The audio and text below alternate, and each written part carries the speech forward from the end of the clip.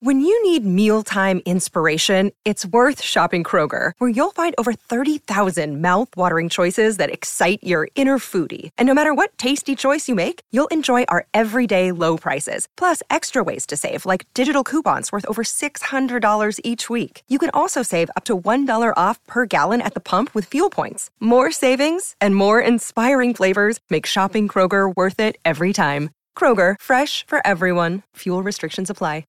You're listening to the Rock and Roll Heaven podcast with LD and TJ. Can you dig that, baby?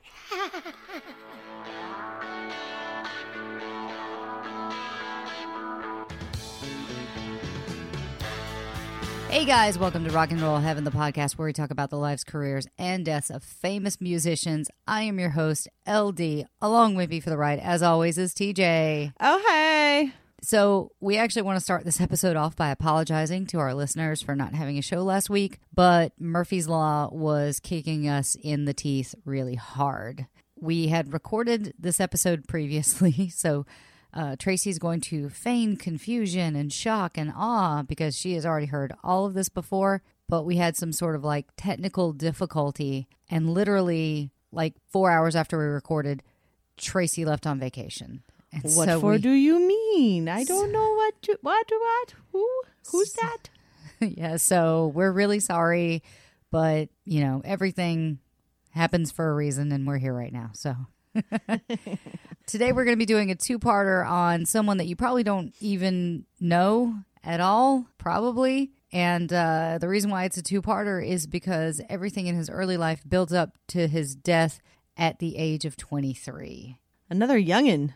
Yeah, very young. And this is actually our first unsolved mystery. Ooh, cool. Yeah. Oh my God, do you remember that show? Are you kidding? That's literally what I fall asleep to every night. Where do you find it? Prime. Oh my God, I used to love that show. It's on Prime. They have like 12 seasons, 22 seasons or something. That's crazy. And literally Robert Stack, his voice just lulls me into sleep. And it's great. If you or someone you know have information about this person, please contact. It's so great. That is such a spot on Robert Stack. Right? Oh, I used to watch that every week with my mom. It is. I actually think that there's an episode on Bobby Fuller. I just haven't gotten to it yet. That theme music, though. Like Yes. the 90s synth. Yeah. So great. It was so good. So today we're going to be talking about Bobby Fuller.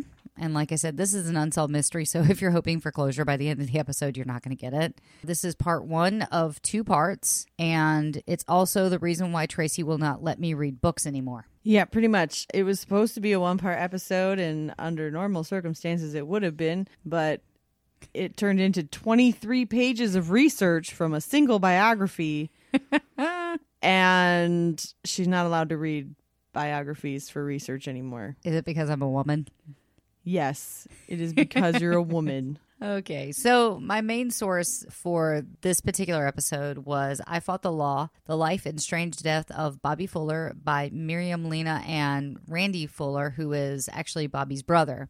And that's why it was so in-depth, was because it was actually written from his brother's perspective. But Randy had good stories. So Fair. There was an article called LA Confidential by John Ratliff, Phoenix News Times, an article called King Bobby by Robert Meyerowitz, and He Fought the Law, an article from the Houston Press by Chris Lane. So he was born Robert Gadsden Fuller on October 22nd in Baytown, Texas, to Lawson Fuller and Eva Lorraine Barrett. And his parents had met in 1936 when she was waiting tables. Lorraine had been previously married to a young man in El Paso by the name of Tommy LaFleur, and by like everything I read, Tommy had a serious drinking problem and was really abusive, and so she couldn't take the abuse anymore. So she took their young son, Doris Franklin, and his nickname was Jack. And so for the rest of the story, their son will be referred to as Jack. And she left. So hubby number one is Jack. Yes. Hubby number one, Tommy. Spawned Jack. Spawned Jack. Yes. Okay. And we're going to have to reiterate this a few times to help y'all follow along because it gets complicated. Yeah. The first pass, there was a whole lot of who is this again? Yeah. But Jack, I don't actually keep a lot of the stories about Jack in this episode, but Jack himself would get into a lot of altercations. He would get into fights. He would get into a lot of trouble with the law. And so that's the reason why I'm kind of still melding this together, is because when Bobby eventually dies under mysterious circumstances, I feel like a lot of his history leading up to that point is so vital to what happened to him, to understand where he was coming from and what he was kind of tangled up in. And so that's why this went from being like 8 pages to being 24 edited. Before Lawson met Bobby's mother, he was working at a shipyard in Corpus Christi, Texas. And he was married to a woman named Mittie, Mittie. And they were having difficulty in their marriage, and that led to divorce. And they had 2 children, Joyce and Donnell. So they had Joyce and Donnell. So the 3 kids are Jack, Joyce, and Donnell. Oh, wait, it gets better. Mittie married Adele Snell, and Joyce and Donnell lived with them, but Lawson had visitation rights. So, is Lawson Tommy? No. No, Lawson is Bobby's dad. Bobby's dad. Okay. See, I'm telling you, folks. It gets a lot easier when the characters get pared down. Well, it's really horrible how they get pared down. Well, yeah. I'll let you explain that. Yeah, so Mittie married Adele Snell, and Joyce and Donnell lived with them, but Lawson had visitation rights. Wow. Okay, so who's keeping track of this? Who's making a flow chart? Who's on first? Who's making the tree here? It's like if you ever saw Carrie Fisher's Wishful Drinking, she actually pulls out a flow chart of her family. And I feel like it's really helpful in sometimes. It's like Game of Thrones mapping right now. It's very convoluted, but it gets easier, I promise. Okay. So one day, Adele and Donnell Snell. It is. I don't mean to laugh, but geez. Well, it rhymes. I know. So Adele and Donnell were actually on their way to an oil well. Don't laugh at that. You're kidding. Adele and Donnell Snell were on their way to an oil well. This sounds like a weird limerick. It's like Dr. Seuss. Yeah, Dr. Seuss. There we go. Yeah. Are you sure? Are you sure that Randy wrote this and not Dr. Seuss? Well, I think Dr. Seuss is dead, so yeah. Well, how old was the book? Like 3 years. Oh, okay. Fair enough. So they were driving to an oil well, and they lost control of the car, and Adele was driving. The stepfather, was driving the car, and it actually flipped over, and Donnell was crushed underneath the car. And he died later at the hospital, and he was actually only 15 years old. Aww. Yeah. So his parents got married, and they had been married for 6 years, and then little Bobby arrived. Cute. And what happens next is kind of starting a trend. Their father got an offer to work in the oil fields in Midland, Odessa, and other areas in Texas where there was ever new drilling of wells. And it paid well, and so his father took the job, but the family was always kind of uprooted and on the go. And so Bobby's little brother, Randall, was born 2 years later on January 29th, 1944. So he's got a little brother now, 2 years younger. And again, kind of like with Stevie and Karen and who else? We've had carriage siblings, like the siblings that are always with them throughout their musical history. And so Randall, I feel like, is kind of that second part of Bobby's life. Okay. Yeah. I'm not sure that's the best way to say it, but that's the way I'm going to say it right now. And it's also 9:07. And so I can already tell We're you. just getting started, folks. We got this. We're already done. We're almost done with page 1.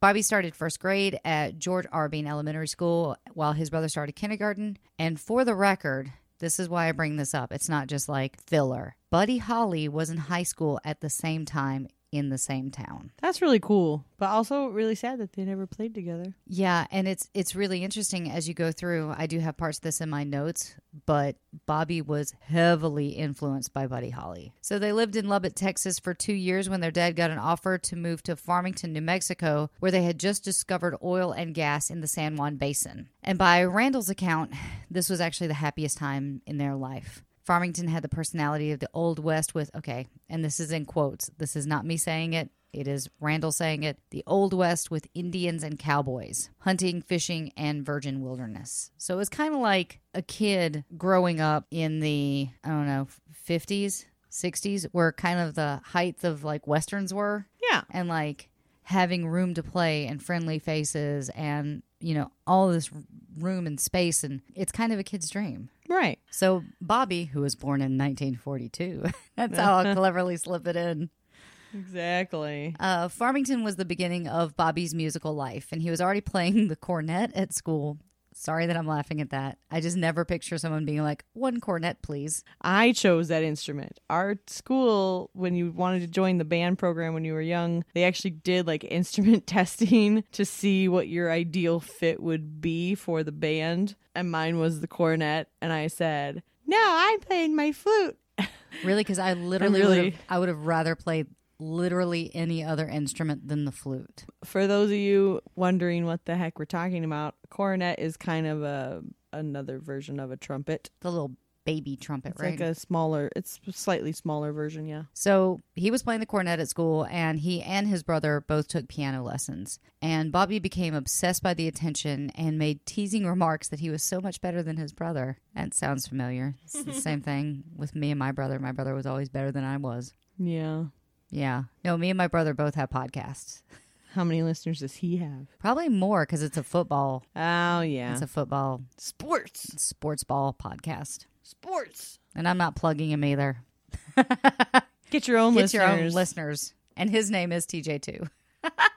Oh, that's funny. Yeah. Bobby became more and more interested in different ways to entertain. He started learning the ukulele and bought a ventriloquist dummy. The dummy looked like Howdy Doody, and the dummy act was a big hit. His parents were also musically inclined. Bobby's mother played the piano and was actually very good. She could play songs like Down Yonder with and this is not my words, with a lot of white man soul. I pulled that from the book. So if you have a problem with it, write Randy. Yeah. Bobby's father loved music too, and he could actually hit a few bluegrass songs like Turkey in the Straw on the fiddle. And we talked about, in the first time we tried to record this, we actually talked about the difference between a violin and a fiddle. What was it again? All fiddles are violins, but not all violins are fiddles. So a fiddle is basically the bourbon yeah. of the musical world. Yeah. Like it's just a variety. A violin, a little bit smaller, all, yeah. Is there a higher tone with the fiddle too? Probably. Yeah. If you know. I mean, if you've ever listened to the fiddle versus a violin, yes. Because they're smaller.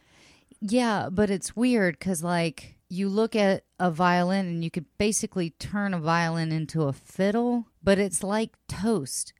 It's bread when it goes into the toaster, but when it comes out, it's toast. It's no longer bread. Right. It changes. If you put cake into the oven, it's still cake. Get it?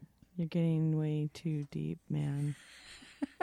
But yes, that is another example that all toast is bread, but not all bread is toast. Exactly. I am punchy right now. I'm so sorry. You are sleepy. I'm giddy. We're only on page 2. So much for this whole, but it's only like 12 pages, so we'll be done fast. I do not see that happening. Well, let's jump forward. Around 1954, it was time for another promotion, and Bobby's father got offered a position in Salt Lake City, Utah. And it was on the road to their new home. And I should say, on this specific trip, they did not want to leave Farmington. Farmington was like a haven for them. It was heaven. It was the best place on earth. So when they were getting transferred to Salt Lake City, there were a lot of tears, a lot of fights, a lot of stress. It was a really dark time. Like, they did not want to move. They fought it tooth and nail. I don't know what it was like back then, but I was just there. It was really pretty. Yeah. Well, also, you're dealing with children. Well, yes. Who, at this point in their life, they're doing things that they love, and they've got friends, and they're in school, and like they're starting their musical journey. Yeah.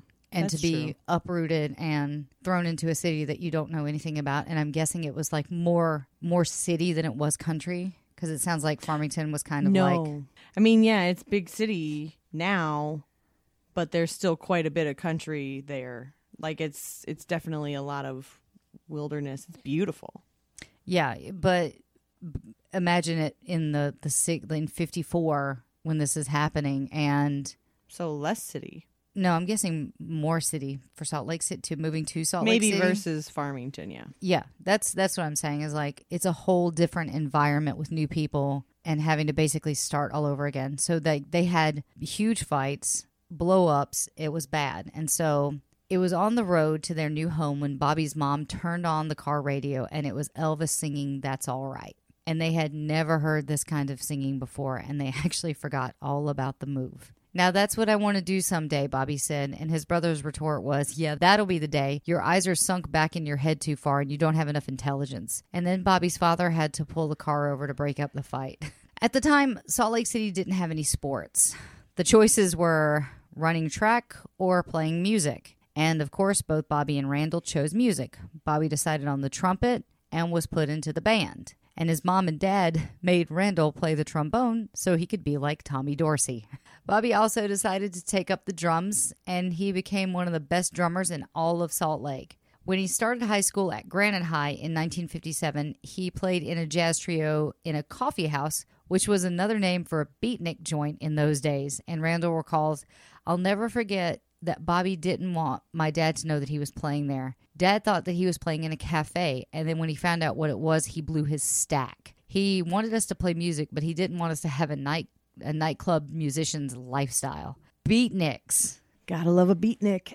I'm just trying to picture what happens at an actual beatnik club, because all I'm seeing is like dudes in turtlenecks and berets smoking cigarettes and talking about the man. And other things. I'm assuming that the lifestyle that he's actually talking about is like the staying out late, the drinking, the drug use, the women, right, that kind of thing. I get that. But I don't know what like the cafe, like the legitimate cafe that he thinks he's playing in. There aren't going to be any bongos in his household. You can play the drums, you can play the cornet, but there will be no bongos. No bongos for you, Bobby. Out the door with those bongos. Bobby actually progressed so fast on drums that his teacher was trying to talk Bobby's parents into sending him to Juilliard, which I hear is a good school for music. Yeah, it's all right. When he was old enough. And he said that he had a special gift. Bobby ended up playing drums in a jazz group with a gifted piano player by the name of Larry Jackson, who later moved to El Paso and got a job doubling duets in concert with George Shearing. And if you don't know who George Shearing is, he is also a famous pianist. So there you go. We'll probably have an episode on him because he died at the age of 91 and he worked pretty much his whole life for, I think, MCA. So, oh, okay. Yeah, he was pretty prolific. Those are the fun episodes for me, though, like the ones where we don't know anything about them. Like, I didn't know anything about Bobby Fuller except for how he died. And Which is, we don't know how he died. Yeah. But so I this part of the story has absolutely no bearing whatsoever on Bobby's life or his musical career. I just thought it was so funny that I just kind of threw in an abridged version. One Christmas, Bobby was actually given a chemistry set, and him and his brother and a couple of their friends started making this thing called a cracker ball, which is basically a bomb. And so they would, lovely. They would go to this warehouse and they just steal ingredients for this cracker bomb, and they'd put it all together and they would like set it off in parking lots and stuff.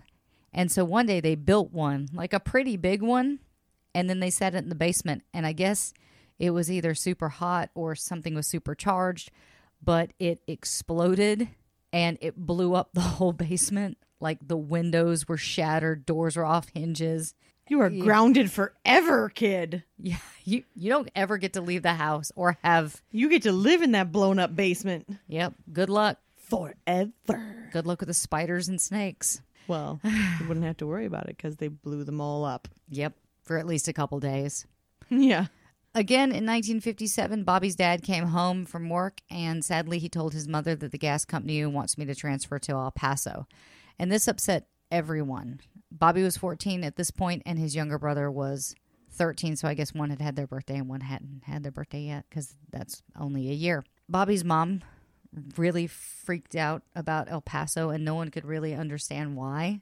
And pretty much her whole thing was when she had lived in El Paso, it had been nothing but trauma and tragedy for her, so she never wanted to go back again. So when the time came for them to move back to El Paso, she kind of freaked out. And after Farmington and Salt Lake, El Paso was not a letdown. Both Bobby and his brother started school at Burgess High School and began their whole musical process over again. And they just tried to fit in just as they had when they moved from Farmington to Salt Lake, Lubbock. Like they're constantly on the move. And so it's just restarting the whole fitting in, catching up, being able to learn process, which I can't imagine is easy. Well, no. Of course, Bobby became one of the more popular students, and he was put in the senior band right away. And I believe his brother was actually put in the junior band, but he was like the first saxophonist, so he was happy. It's a long way from them piano days where Randy was so much better, huh? Oh, just wait. Bobby's grades were on a steep decline since Salt Lake City, and his last report card showed nearly failing grades at the end of 9th grade, where he had started the year as an A-B student. In fact, Bobby was never much of a student, and he barely kept his grades above C level, S-E-A level, C level.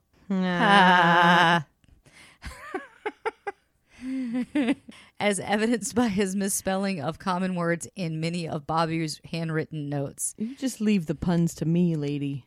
Fine. Regardless, as a newcomer, it didn't take long for Bobby to impress the other kids. And I didn't know this was a thing, but apparently it's a thing, is that there was a school drum battle. So, like, one kid would step up, play the drums, and then, another kid would step up and play something and add to it and play it better. And this was a thing. And so Bobby was like begging these older kids for a chance. And so the seniors were like, you dumb kid, no.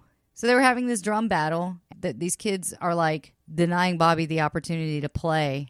And so finally he begs enough and someone passes the sticks to him and he like strides over to the drums, demonstrates his abilities with power and confidence. And after that, Bobby gained a reputation as one of the hottest drummers in town. Woohoo. But he's like 15 at this point. He is still a child at this, but he showed up all the seniors. Okay, so the family was moved in 1958. The family was forced to move again, and again they were forced to fit into new schools and new relationships. So this is home number 4 or 5 that he's had to go through. Well, so this is still in El Paso, right? Yeah. Okay. In El Paso, Bobby had many interests, including a pet squirrel that they kept in the garage and soapbox derby racing. However, after Bobby failed to win several races, he lost interest because he wasn't good enough at it. I get that, though. It's not fun if you're no good at it sometimes. We should do pros and cons because I'm like, no, you stick with it until you become amazing.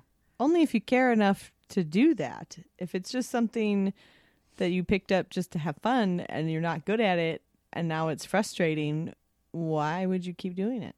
To change the world. All right, brain.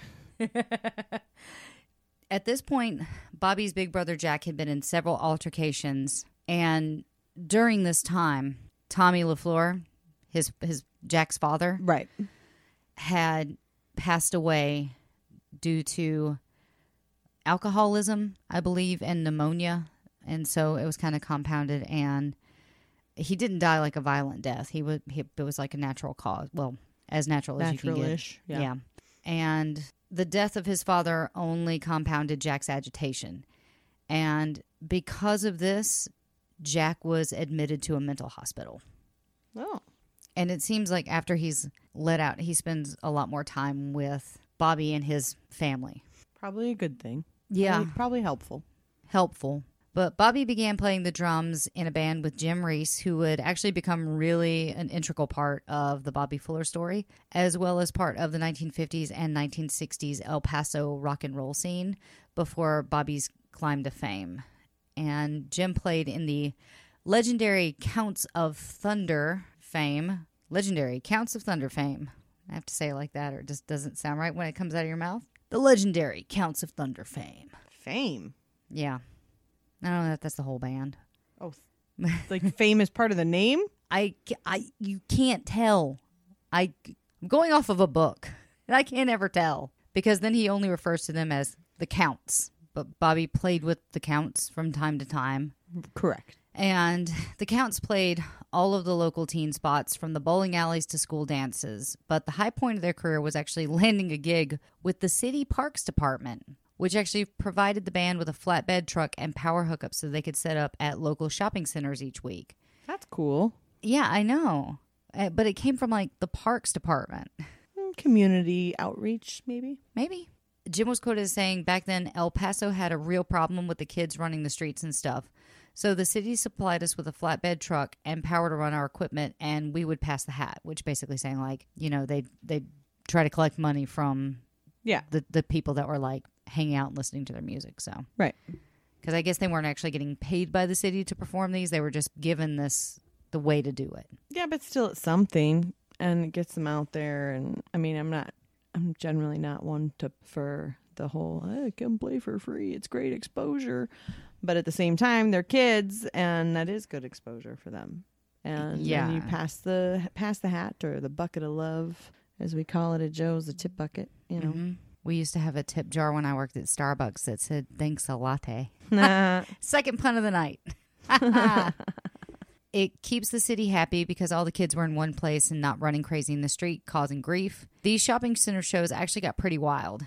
One time we played, and the police estimated that we had 3,000 kids dancing in the parking lot. Really, we were the only real rock band in town, as the Rhythmaires, which was one of the bands in town, were more of a Mexican soul band, and the Rock Kings, which were the other band, were more soul influenced too. So really, like, the Counts were the only real rock game in town. So it was really the only outlet for these kids. The Counts eventually broke up because Willie Wilson, the drummer, and somebody else in the band stole a case of beer off of a beer truck, and they had the choice of joining the army or going to jail. They joined the army. So basically, they took up the black. They became the Night's Watch. Nice. The next version of the band was the Royal Lancers. Also, funny story. I don't know if I'll cut what I said before, but I basically, because of dyslexia, I kind of dictate the script to Will. Mm-hmm. And every time I said a new band name, he would either laugh or groan. Yeah, you told me that. But he was just like, bands in the 50s and 60s had the worst names. I don't know. Some of them were kind of fun. Well, I'll get to that. I'll actually get to that. I mean, I get it's not as cool as like Smashing Pumpkins and stuff, but you know. As early as 1959 and into 1960, 3/4 of the Bobby Fuller Four, Bobby, Jim, and Dalton, were making noise in a band together, although in very different formations. Normally, we don't get to a life-shaking event as early as we do because something happens right now that I feel contributes a lot to Bobby's story. And I know that this tangent goes off for a little bit, but I feel like it was very important. Right. So, Bobby's mother had a vision of death Bobby's mother had visions of the death of his older brother, Jack. So she would have visions of Jack dying, Jack being assaulted, left alone. Like, she would have these reoccurring visions. And unfortunately, they actually came to fruition. Aww. It was Sunday, February 5th, 1961, and Bobby had come home that Sunday for dinner. His mother said, "I wonder where Jack is." And Bobby said, "Don't worry, he'll be here." Jack had never been late before. Bobby's father got home from golf, which he played every Sunday, and Bobby let him know that his brother had not shown up yet. Bobby's father said that he had had this strange feeling all day that something bad was going to happen. And that night, Jack never came home. His mother said that she knew something awful had happened to Jack. And Bobby said that he was probably over in Juarez getting drunk. And she replied, no, oh God, no. I know that something awful has happened to Jack. This went on and on late into the night. And then finally, the family was actually able to get to sleep. And an hour went by, and Bobby's mom woke up screaming. She said, "I saw his spirit at the foot of my bed." Jack said that he hit his head and that it killed him.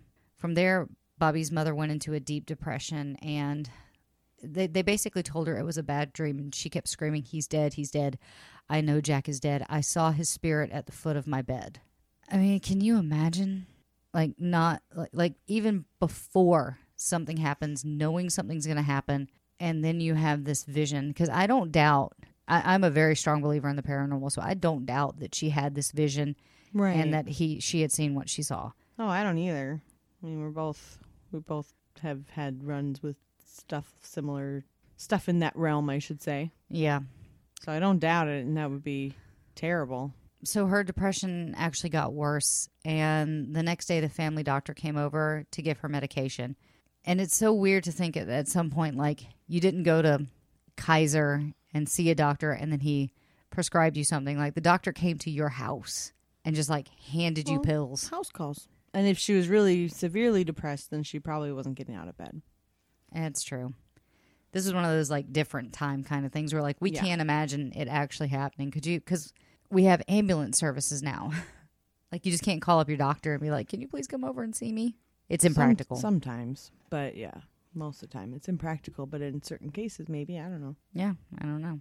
So Bobby and his dad went over to Juarez to see if Jack was in jail, again with no luck. When they got back, Bobby's dad filed a missing persons report with the police, and they had to sedate his mother because she was so hysterical at this point that she wasn't eating, she wasn't sleeping, she was super depressed. And so they would give her a sedative and just, like, knock her out.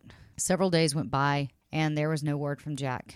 2 detectives came by the house and questioned Bobby's parents. Jack was missing, and as time went on, the detectives actually started to suspect foul play. Well, that's no good. After 3 weeks, the police called. They had arrested a man in Lubbock who was driving Jack's 57 Chevy. The young man, named Roy Leon Handy, had said that he had bought the car, but again, the police suspected foul play. The man told them that he bought the car from Jack and then drove Jack to the border and left him there. And that didn't make sense because Jack worked really hard to get that car. And Bobby's dad didn't believe Roy's testimony because that doesn't make any sense. You know, so it's 1961 and he's driving a 57 Chevy and he saved up all his money and he would just, like, sell it to a guy and have him leave him at the border. That doesn't make any sense unless you're running for some reason. Yeah. But even then, you probably take that car with you. Yeah. Take yourself to the border. Yeah, exactly. I guess unless, like, I guess it could make sense if it's like, oh, well, he's running from some sort of trouble and he needed the cash to start over in Mexico, so let me take him to the border and then drop him off. Yeah, but I could see how Roy would try to get away with that, but especially if he's been established as somebody that gets in a lot of trouble. Yeah, and Jack did get into a lot of trouble. He would get into run-ins with the law. He was put into a mental institution. But still, he has a family. But the family knew. Sorry, go ahead. No, I'm saying, like, he has a family that's actively looking for him. Right. And the family knows that he kind of was working to turn himself around and that was probably not likely if he worked that hard to get the car and then not tell anybody. Exactly. And I don't have exactly why they arrested Roy, but I'm assuming they tracked the car and arrested him for having the car. Right. As a person of interest, maybe. Yeah. 21-year-old Roy Leon Handy was then transferred by the police to Alamogordo. The police approached Bobby's father and asked if he could drive to New Mexico to talk to Roy and try to get him to confess, which I don't think would ever happen now, would it? I have no idea. If you're in law enforcement, tell me if this is, like, a thing that still happens to, like, try to bring in the family to get a confession out of someone. I would imagine. I'd be really interested in that, though, because I just assume that there would be, like, legality issues. Yeah, but I think, I don't know. I have no idea, but I would imagine that would be a useful tactic because a lot of times, like, if you're faced with, you can lie to the police, but if you're faced with the family members and they're grieving, you may break, you know? Yeah. I don't know. I'd be really interested to find out, though, if that's still a thing that legally can be done. On February 25th, which was Bobby's mother's birthday, Bobby's dad went with the detectives to New Mexico. They took him into an interrogation room face-to-face with Roy, and after an intense interrogation, Roy finally admitted killing Jack. And I really pared that down, but basically, Bobby's dad looked Roy in the eye and said, "Do you have a mother? How would you feel if someone killed you and left you alone to decompose in the middle of nowhere? How would you feel?" And it was this really moving thing. And I don't know why I cut it, but I'm just putting it back in here. But he basically took his words as a father and put them on Roy, and it was actually very moving. Yeah. So Roy admitted to killing Jack. I killed Jack, Mr. Fuller, and it's on an Indian reservation between Tularosa and Ruidiso, New Mexico. I'm so sorry if I'm butchering those names. I do apologize. Bobby's father broke down. He then returned to El Paso, where he broke the news to Bobby and his family. The story was that Roy met Jack early Sunday morning, February 5th, at the bus depot. They started talking, and they actually had a lot in common, so they decided that they were going to go target shooting in the desert. On the way to target shooting, he saw what looked like $1,000 worth of money in Jack's sun visor. And that's when Roy made up his mind to kill Jack. However, the money in the sun visor wasn't real money at all. It was a present of play money that Jack had purchased for the little boy next door. Aww. Yeah, so they took turns setting up targets, and when it was Jack's turn to set up, Roy opened fire on him. He shot him 4 times, one in the back of the arm, and 3 in the back when he ran. So he shot him in the arm once, 3 times in the back, and then he couldn't run anymore, so he dropped to the ground, and Roy shot Jack once more in the back of the head and left his body to decay. Yeah. When they found Jack, his pockets were turned inside out, and his body was so black and bloated that you could hardly recognize him. After hearing the news, Bobby's mother slipped into an even deeper depression, so much that the family was afraid that she might attempt suicide. One night, she actually got out, and a man brought her home and said that she tried to jump in front of his car while he was driving. She was placed under a doctor's care and administered shock treatment. No. Yeah. After a few weeks, she was institutionalized, and then after the bouts of shock treatment, the doctors felt like she was solid enough to come home. And then Bobby started as a freshman in North Texas State College in Denton, just up from Dallas. When he came home from Easter, Bobby decided that he wasn't going to go back to school. And I'm not really sure where, because Jack was murdered in February, and I'm assuming that he had gone to school in the fall the earlier year, and this whole thing happened during the school year. So when he came home from school on Easter, he just decided to stay with his family. Okay. That's kind of how I read it. So if I'm wrong, I'm sorry. That's how I could just kind of interpreted it. So with everything that was going on in Bobby's life, I guess he just decided to kind of walk away from school. But according to... It's understandable. I mean, Well- just found out your big brother was brutally murdered and left to rot in the desert. Yeah. He was $1,000. not even an actual $1,000. A perceived A $1,000. perceived $1,000. I mean, and it was brutal too and premeditated. Right. So I can imagine like school not being a priority. Kind of, no. Yeah. According to Lynn Miley, a Dallas high schooler, he was partying during spring break. And here's a fun little fact. So I had to look this up. They actually called it Splash Day in Galveston, where she met Bobby. So it wasn't like spring break. It wasn't called spring break. It was called Splash Day. Okay. So like a day instead of a week? I guess it was longer than a day because he was a freshman and she was a high schooler at Hillcrest, and they happened to be staying at the same house in Galveston that week. So I guess it was like a week-long thing. Yeah. All right. Yeah. Maybe Splash Days would have been a better name. Yeah. Quick, to the time machine. Tell these people to pluralize your words. They became incredibly close, and they actually got engaged. And she was his date for the senior prom and the all-night senior party. And they used to sit up and think of names for the band that Bobby wanted to form. I was tickled by this. Some of the names were the Fuller's Fairies and Bobby Fuller and the Empties. Oh, jeez. I love that one. That is maybe my favorite thing that I we've feel- ever said on the podcast. I feel like that's just like something that we would do on a regular basis because it's 11 o'clock at night and we're tired and we're making up stupid things to say. Yep. So I could see that being a potential band name they came up with one night. So he put a down payment on a beautiful diamond ring, and then something happened. Bobby went back home to El Paso, and Lynn never heard from him again. So I'm guessing what happened was they had the spring break, Splash Day, Easter thing, and then the whole Jack thing happened, and he just went home and never came back. Yeah, which, that would greatly affect you and change you. In 1962, Bobby had actually, we were talking about this earlier, in 1962, Bobby had already seen action on the Yucca label as an uncredited drummer. He played with future Bobby Fuller 4 member Jim Reese and Dalton Powell, having recorded both sides, Almost Blue and Jim Jives, in his bedroom on an Apex rig bought by the KHEY radio engineer Rob Matthews. So K-Hey! K-Hey! Jinx. Yeah. I'll get you a Diet Coke. Yeah.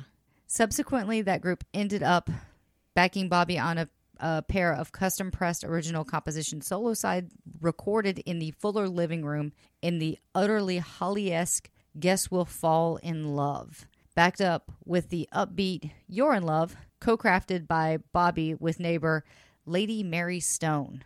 I want to know if that's her legal name or if that's like one of those women of whimsy, that wear like Could be one or the other. that wear a wrap on their head with like a jewel in the center I mean, Lady is a name, too. Can be. of a dog.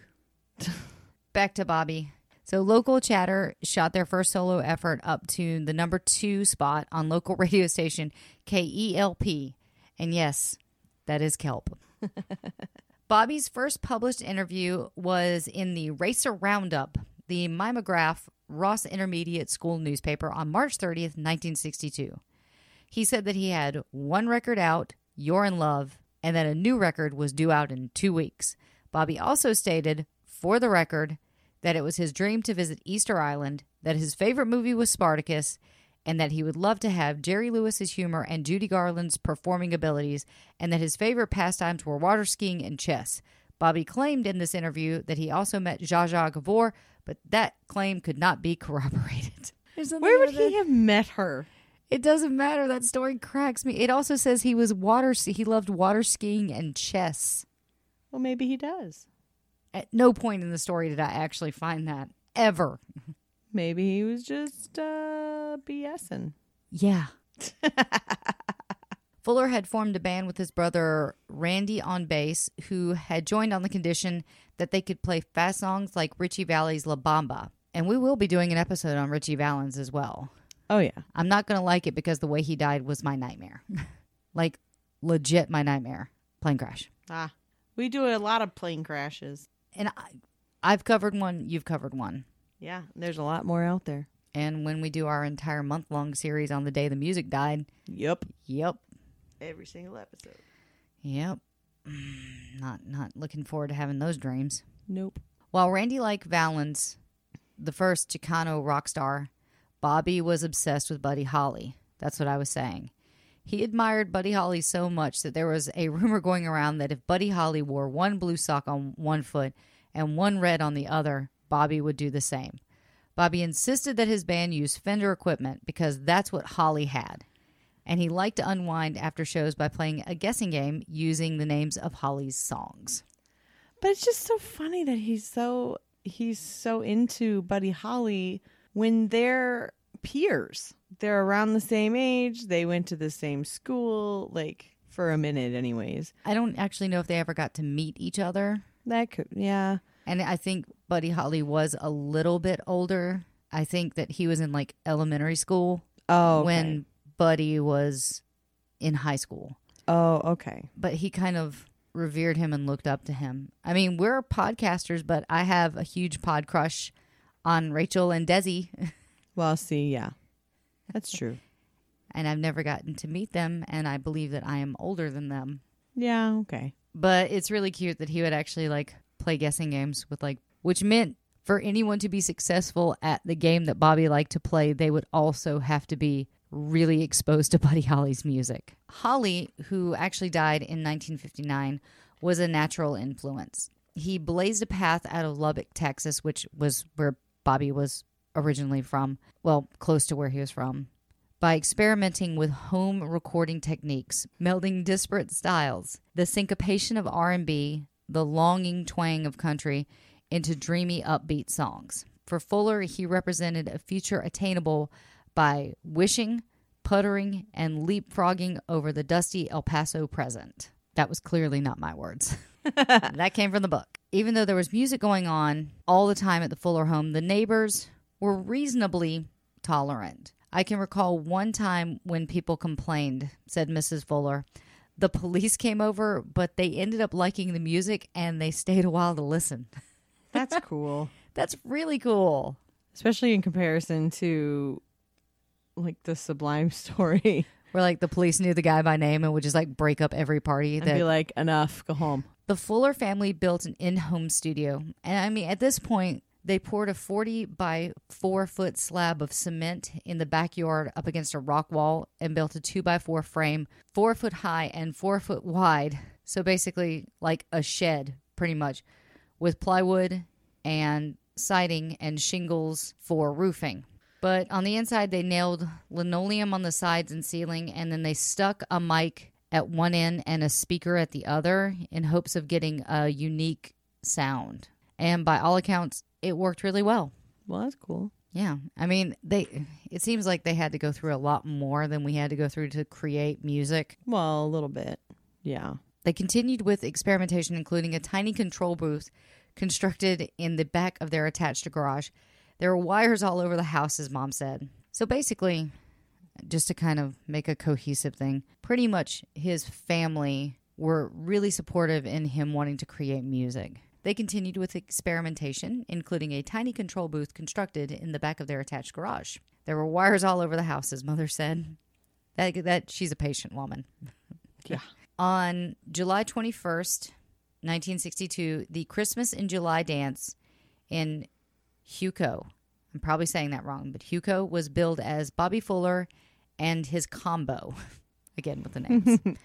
Admission was $2, and I did the inflation calculator, and that's $20.92. So about $20 today.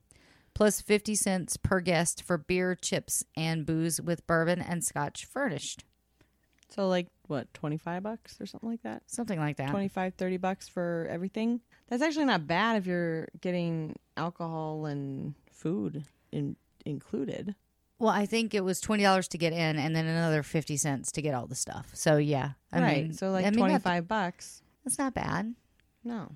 By September, Bobby became the one and only Bobby Fuller, El Paso's own recording star in a show at the Continental Ballroom on Carlsbad Highway. Come you all. And that was what the poster said on it. Cute. So at this point, the lineup for the Bobby Fuller 4 came to fruition. And I found kind of dueling timelines with this. So I will say, at this point, I still think that Dalton was part of the Bobby Fuller 4, but he would be replaced with Dwayne Kirko. And I think that comes up later. So that's where we're at. They were featured on KELP, DJ Steve Kronos' TV show Kronos' Hop, which did a lot to hip teens to Bobby and the band. And I think the last time you asked me, like, you didn't understand what that meant. But it was like, I'm hip to you. Well, I mean, I get what hip means, but it's just a weird turn of phrase. Because to like be hip to something, but to get hip to the I don't know. It's just a weird turn of phrase. Yeah. A little outdated. Yeah. The guy who wrote the book was born in 1944. So I'd say his lingo is probably a little different than ours. Just a little bit. Just a little.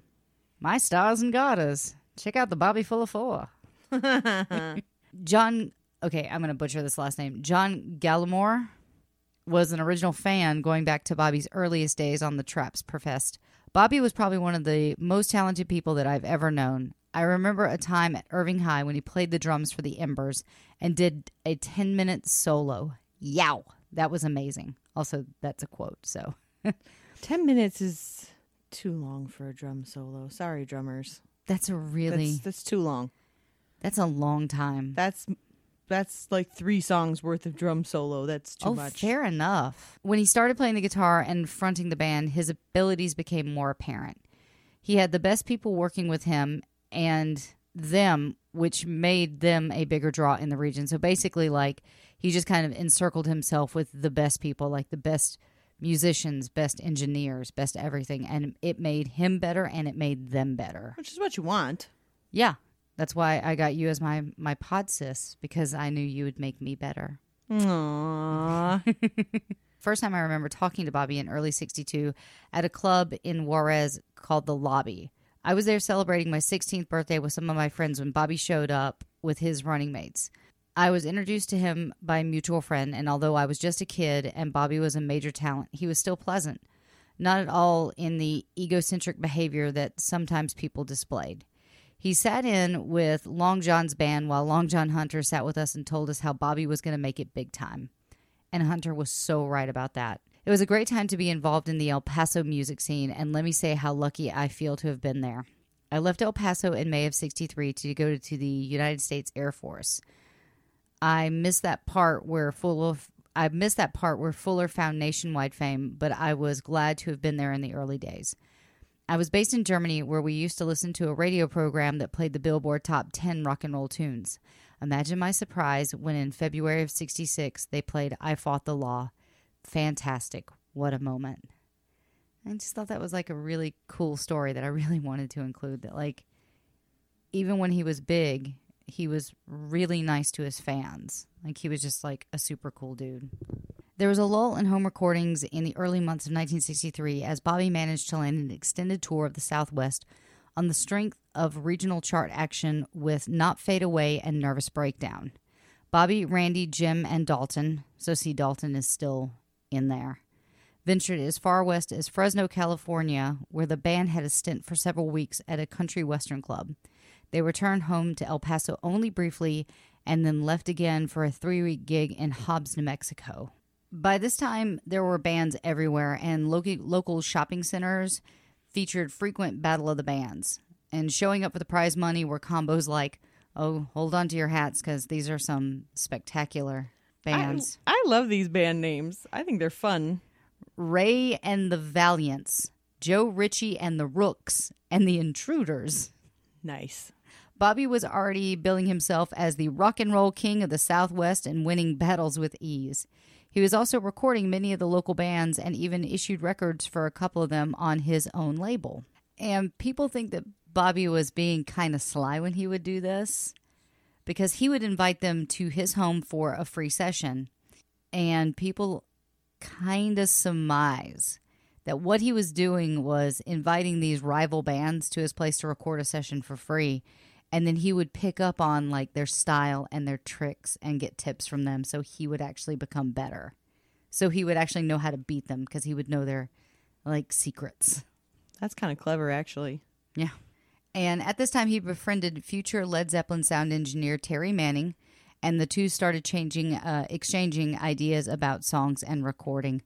So the time had come for Bobby to test the waters out on the West Coast. Surf music was ruling the planet in 1963, and this is songs like Pipeline, Burst Out, and Wipeout, and a slew of other surf instrumentals were riding the charts, and it was now or never. Bobby decided to go to California and play some shows and meet with record companies if they would allow it. They bought a 54 Ford station wagon and rented a U-Haul and loaded up their musical equipment and let out for good old Hollywood. And right after they arrived, they met with two brothers who were booking agents. They took a chance and booked the On the Beach at the Old Hermosa Biltmore Hotel in Hermosa Beach, California. They wanted to play surf music for all the surfers that came in at night to dance.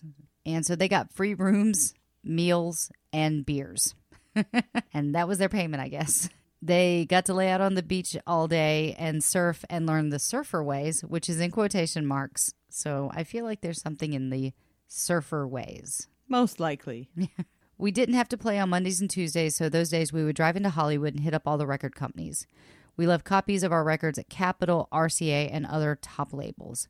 Bobby felt that they really had a shot, and Bobby's motto was, if Ricky Nelson can do it, so can I. After they burned through every major label that they could find in the phone book, Bobby said, come on, let's go back to Hollywood and talk to Bob Keane at Delphi Records again. They got to the office and introduced themselves to the secretary, Millie Hemphill. At that point, Bob was actually heading out of his office, and Millie just took that time to introduce the band. And surprisingly, Bob gave them the time of day. So, I mean, that doesn't really happen where, like, it was just one of those happenstances where, like, they walked in, introduced themselves, and it just so happened that Bob was walking out. And when he met the guys, he was like, all right, come on in. Well, that's nice. Bob allowed them to play, and after hearing the band, Bob said that they were good, but they weren't quite there yet.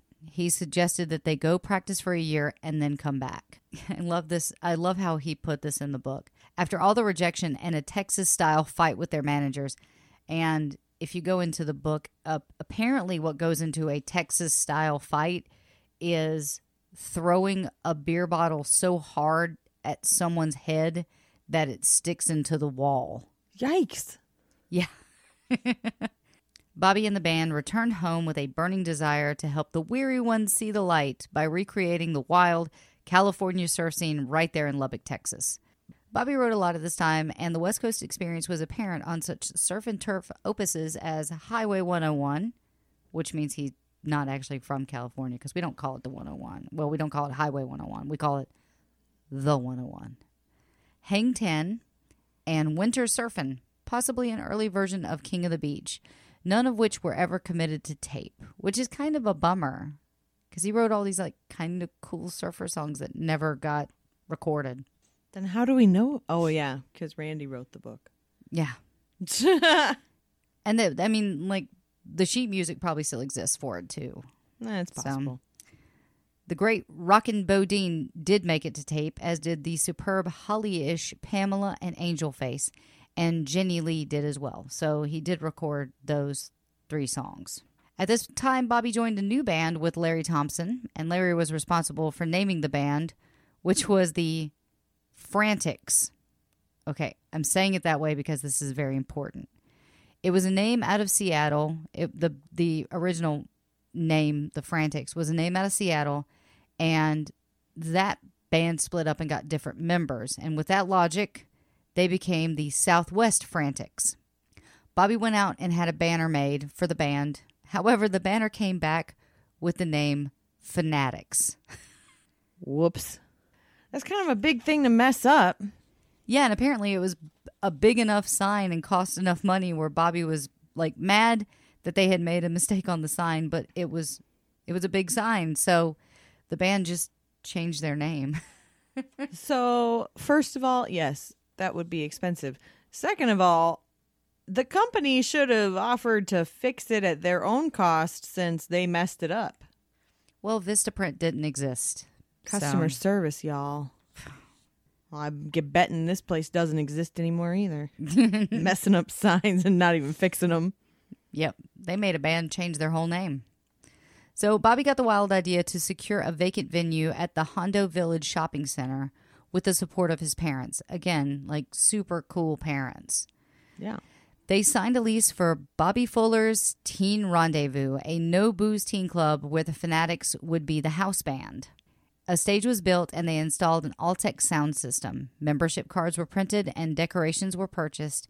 And the $1,000 bank loan, and I did do the inflation calculator again for that, and that's $8,200.27 in today's money. That's still cheap. Yeah, it's still cheap, but it came through on the same week of President Kennedy's assassination. Aw. The impact of JFK's murder was spiritually devastating for the young and the old, and everyone of age remembers where they were on that day. Certainly no one was in the mood to go to a music dance club in the same state where Kennedy was shot. I kind of get that. I get that. And it took determination and pure grit to rehearse new material and get the teen club up and running while a nation was in mourning. Sure enough, on Monday, December 23rd, 1963, the doors opened at Bobby Fuller's Teenage Rendezvous with the Fanatics, stomping through 10 days in a row, including Christmas Eve and Christmas Day night. Wow. Yeah. That's... 10 days in a row is a lot. But then also around the holiday. That's awesome. And not just that, but it's a new club, so Yeah. they've still got their growing pains and things that they've got to figure out. Like, oh, we didn't get enough soda because they don't serve booze. Like, think about like the growing pains of like, we need more security. We didn't order enough of this. You know, we need to do the sound system. Like, that takes a lot to run a club. I can't even imagine. I wouldn't even know where to start. Well, it might be a little easier for teenagers. It's just one big party. They're a little more forgiving because at least they have some place to go. True, but Bobby now has to be a business owner and the entertainment. True. So it's a lot. Well, yes. So 10 days in a row. This culminated in a massive New Year's Eve blowout. Finally, El Paso had its own teen club complete with membership cards, regular dance contests, and its own cop to keep out the boring 21-year-olds. Because we're super lame. Like, I was not boring at 21. I was amazing at 21. Yeah. I used to be skinny and pretty. You're still and pretty. spunky. I love you. Don't death glare me. Come on. That wasn't easy. That was low-hanging fruit, man. You know, just because it's low-hanging fruit doesn't mean it doesn't taste just as good. Even though the clientele was mostly teenagers, running a nightclub in El Paso was no small feat, and that's what we were saying.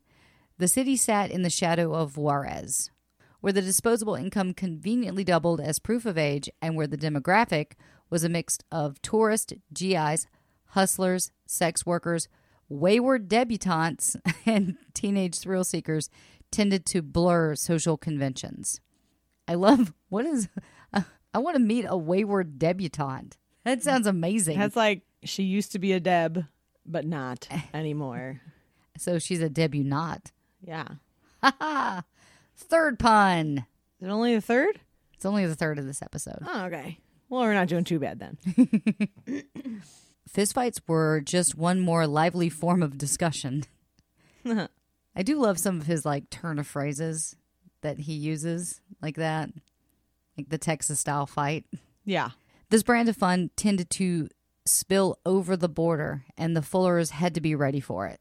They were no strangers to violence. Their half-brother Jack had been shot to death at the age of 31, because we covered that. But they didn't borrow trouble either. Sometimes it just came looking for them. Once a gang that objected to the Juarez presence on its turf came in with sawed-off, lead-filled baseball bats and popped Randy in one arm. He chased the thugs out into the parking lot where he kept a .22. Whoa. He chased the thugs out into the parking lot with the .22 he kept in his office. Luckily, Bobby had unloaded it. Yeah. Because I might have shot a guy in the face. My God. Another time, Randy stopped a fight in front of the stage by clocking one of the combatants with a bass and then coolly resumed playing as the guy was carried out. Bobby created Exeter Records in 1964. I think it's Exeter. Exeter. Exeter Records. Yeah. Yeah. Picking up where his previous label, Eastwood Records, left off, issuing several singles and one album. And there's a couple websites that mark it as 9 singles or 6 singles. So I'm just going to go with what the book said, which is 7 singles and 1 album. Some of the singles were... I think it's best to use the book since it was written by someone that was there. Yeah. Yeah. I'm going to go with the book. Yeah. Some of the singles were Just As I Love Her by Bill Taylor and the Sherwoods, followed by Bobby's own Wine, Wine, Wine. And that is W-I-N-E. Not like Mom. And King of the Beach. The Pawns, South Bay, and Meet Me Here and Lonely. Don't Leave Me Here and Lonely. That's what it is. Meet Me Here and Lonely by David Haynes and the Pawns. Bobby had started on She's My Girl, a new original, which was popular with the kids in the club. So he would basically like write a song and then test it out at the Teenage Rendezvous. And then if it was good enough, he'd actually like lay it down. That's what I was kind of gathering from that story. Smart. It is very smart. It was brother Randy who suggested that they record Cricket's Sonny Curtis's composition, I Fought the Law. And of course, this will not be the last time that we hear about I Fought the Law, because it was his biggest hit. Randy joked that the song had some personal meaning because of his run-ins with the local overbearing police officers. And so if you know anything about music history, you'll know who was also with the Crickets, Buddy Holly. Rick Stone recalled, "I was at a recording session of I Fought the Law. Bobby set up everything, ran the whole show, and did all the work setting up and running things. He had to run through the den and then run through the garage into the storage room, which was his control booth. He had two Apex machines in there that he had built in some cubicles out of chicken wire and burlap just before that session. So he was really going for a home version of a real recording studio at this point. I got over to his place at about 9:30, and I'm not sure if that's 9:30 a.m. or 9:30 p.m., and Bobby was still working on it by 4:30. So either way, that's a long time. Yeah, that's a very long session. Especially for one song, right? They would have to have some really understanding neighbors, though, if that was at night. Well, it was pretty wild. I remember telling him to kiss my butt at one point. I guess he realized that it was actually his idea to do the song, so he really didn't have room to say anything. Right. Because he was like, why don't you do this song? And then he was going to complain because they were doing the song. 700 copies of the RCA custom pressing on Exeter started to make some noise in the region. Coupled with 2 subsequent pressings totaling 2,400 records, brought up sales considerably, but not for long. So on July 18th, 1964, that would mark the last night for the Rendezvous. After 76 nights of teenage heaven, Bobby, Randy, Jim, and Dalton unknowingly played their last bash there. The club got hit with a distress warrant in the following days and then by a lawsuit, padlocked, and rent due. The Rendezvous was soon in arrears, but the records kept coming from the garage studio at Album Avenue. And I did take that part out, but the reason why Album Avenue is like a thing is Bobby actually lived on a street called Album Avenue. Did he live on the street called Album Avenue, or did they just call that the shed area Album Avenue? No, it was actually the street that he lived on. That would be like us moving to a neighborhood called Podcast Lane. I mean, I'm sure in the future there probably will be a Podcast Lane, but that'd be kind of funny. Yeah. Bobby signed up a group called the Pawns, which I actually mentioned before because they were in that group of the 7 singles that were put out under Exeter Records. So they had the Pawns, who had won the Battle of the Bands concert at Bassett Center the week of August 21st on the heels of their Exeter release. Bobby immediately hooked up with guys in a club in Farmington where Jack and Gary were soon snagged, and so Jack and Gary were part of the Pawns. And they were snagged up for a Durango, Colorado group called the Lords of London, which promised big money and Hollywood. Woohoo! The chapter on Bobby's Exeter label was about to close. As for all the singles and the one full LP that Bobby produced, that was a 1964 album by a folk rock trio called, cheese and crackers, Los Paisanos. The back of the LP states the facts and then some, and I quote, Mr. Bobby Fuller of the Exeter Record Company at 9509 Album Avenue, El Paso, Texas, produced and directed this recording. Mr. Fuller, an outstanding popular vocalist in his own right, composes, sings, and records original material. Los Paisanos are indebted to Mr. Fuller for his able direction and sound engineering. A Fuller production. Did he write that? I'm pretty sure he did. But dude, he had the talent to back it up, so I'm not mad at him.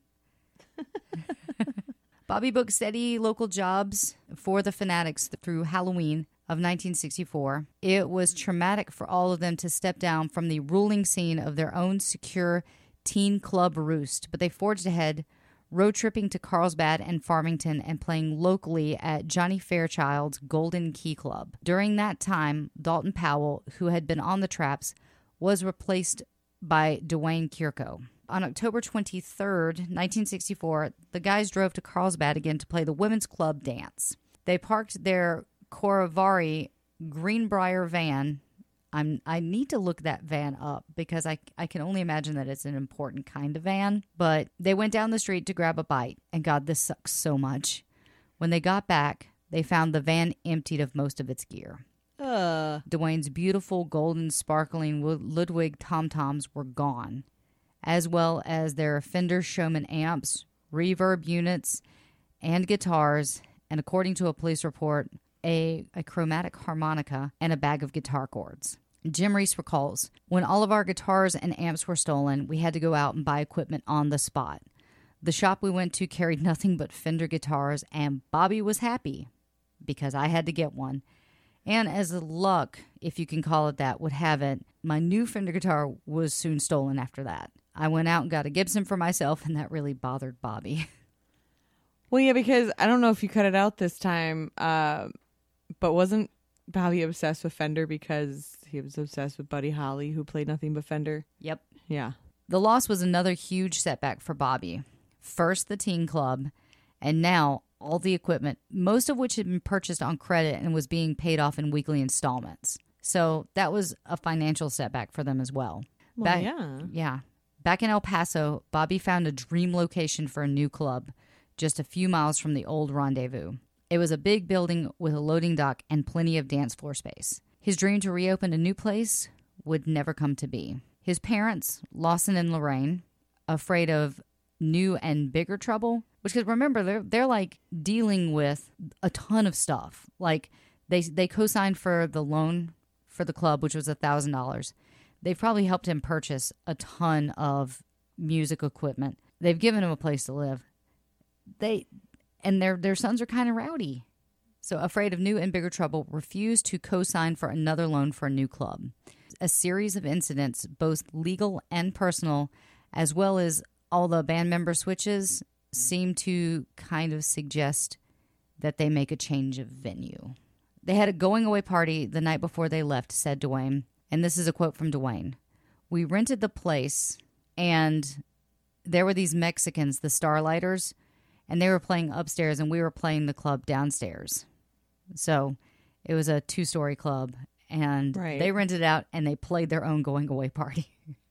Nice. The next morning, we took off for California in Mrs. Fuller's car. And that is where we're going to end Bobby Fuller Part 1. We will pick this up next week with Bobby Fuller Part 2. Please make sure to check us out next week where we finish up our story of Bobby Fuller. And we still have a couple spots left on our Patreon groupie level. So if you want to have an episode fast-tracked, please feel free to give to our Patreon. You can find that at patreon.com/rockandrollheaven. You can find us on Twitter at rockandrolllt. You can find us on Facebook at rockandrollheavenpod. You can check out our Instagram where we post fun photos and you'll kind of get a spoiler for the episode to come there. And you can do that at rockandrollheavenlt. Still not saying our website. And you can send us an email. Please feel free to reach out to us anytime you want, just to say hi or to make a... I went through puberty during that. Hi. Just to say hi to us or to give us a correction or, anything. You have a cool story? Let us know. We like cool stories. Cool stories are cool. And you can email us at rockandrollheavenlt@gmail.com. And we do ask, guys, that if you listen to us on iTunes, that you hop over to the iTunes Music Store and please give us a ratings and review. It helps people see us more. It makes us more visible. So that way we can get the word out and keep doing the show and hopefully bringing you awesome stuff. So yeah. So thank you guys so much for checking us out this week. Make sure to check us out next week. And yeah. When we finish the Bobby Fuller story. Yeah. When we're done with Bobby Fuller. So keep rocking in the free world, guys. See you next week. It'll probably get cut out, but there was a giant pause there, which is why I'm laughing. It wasn't just that. It was like, I was just like, oh yeah, podcast. Like, oh yeah, we're doing that still. Yeah. Yeah. Cool. All right, I'm going to try that one more time. TJ. Yeah. Take me home tonight. You're already home, so I can't. All right. Bye. Look, we're done before 10.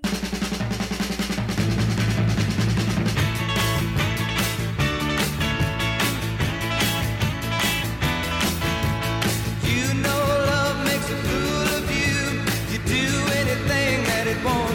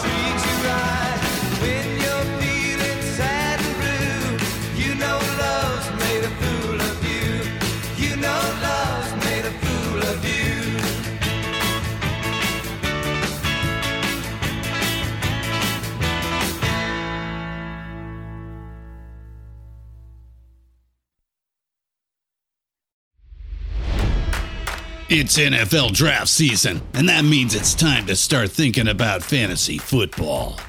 FantasyPoints.com features industry-leading experts and prognosticators using proprietary hand-charted data to help you score more fantasy points. FantasyPoints.com is the place to go for whatever kind of fantasy football you play. Whether you play fantasy football, daily fantasy sports, or do a little bit of everything, Fantasy Points has the meticulously researched content to guide you to victory. And why wait for the fall? Fantasy Points also covers the new spring football league, the UFL. Join the guru, John Hansen, Scott Barrett, Joe Dolan, and other massive names in the fantasy football universe with an exclusive offer. Use code Pantheon for 15% off any Fantasy Points package, including the all-in package, with access to every article, tool, and data nugget that Fantasy Points has to offer. That's FantasyPoints.com and code Pantheon for 15% off at Fantasy Points. FantasyPoints.com, code Pantheon. Score more fantasy points.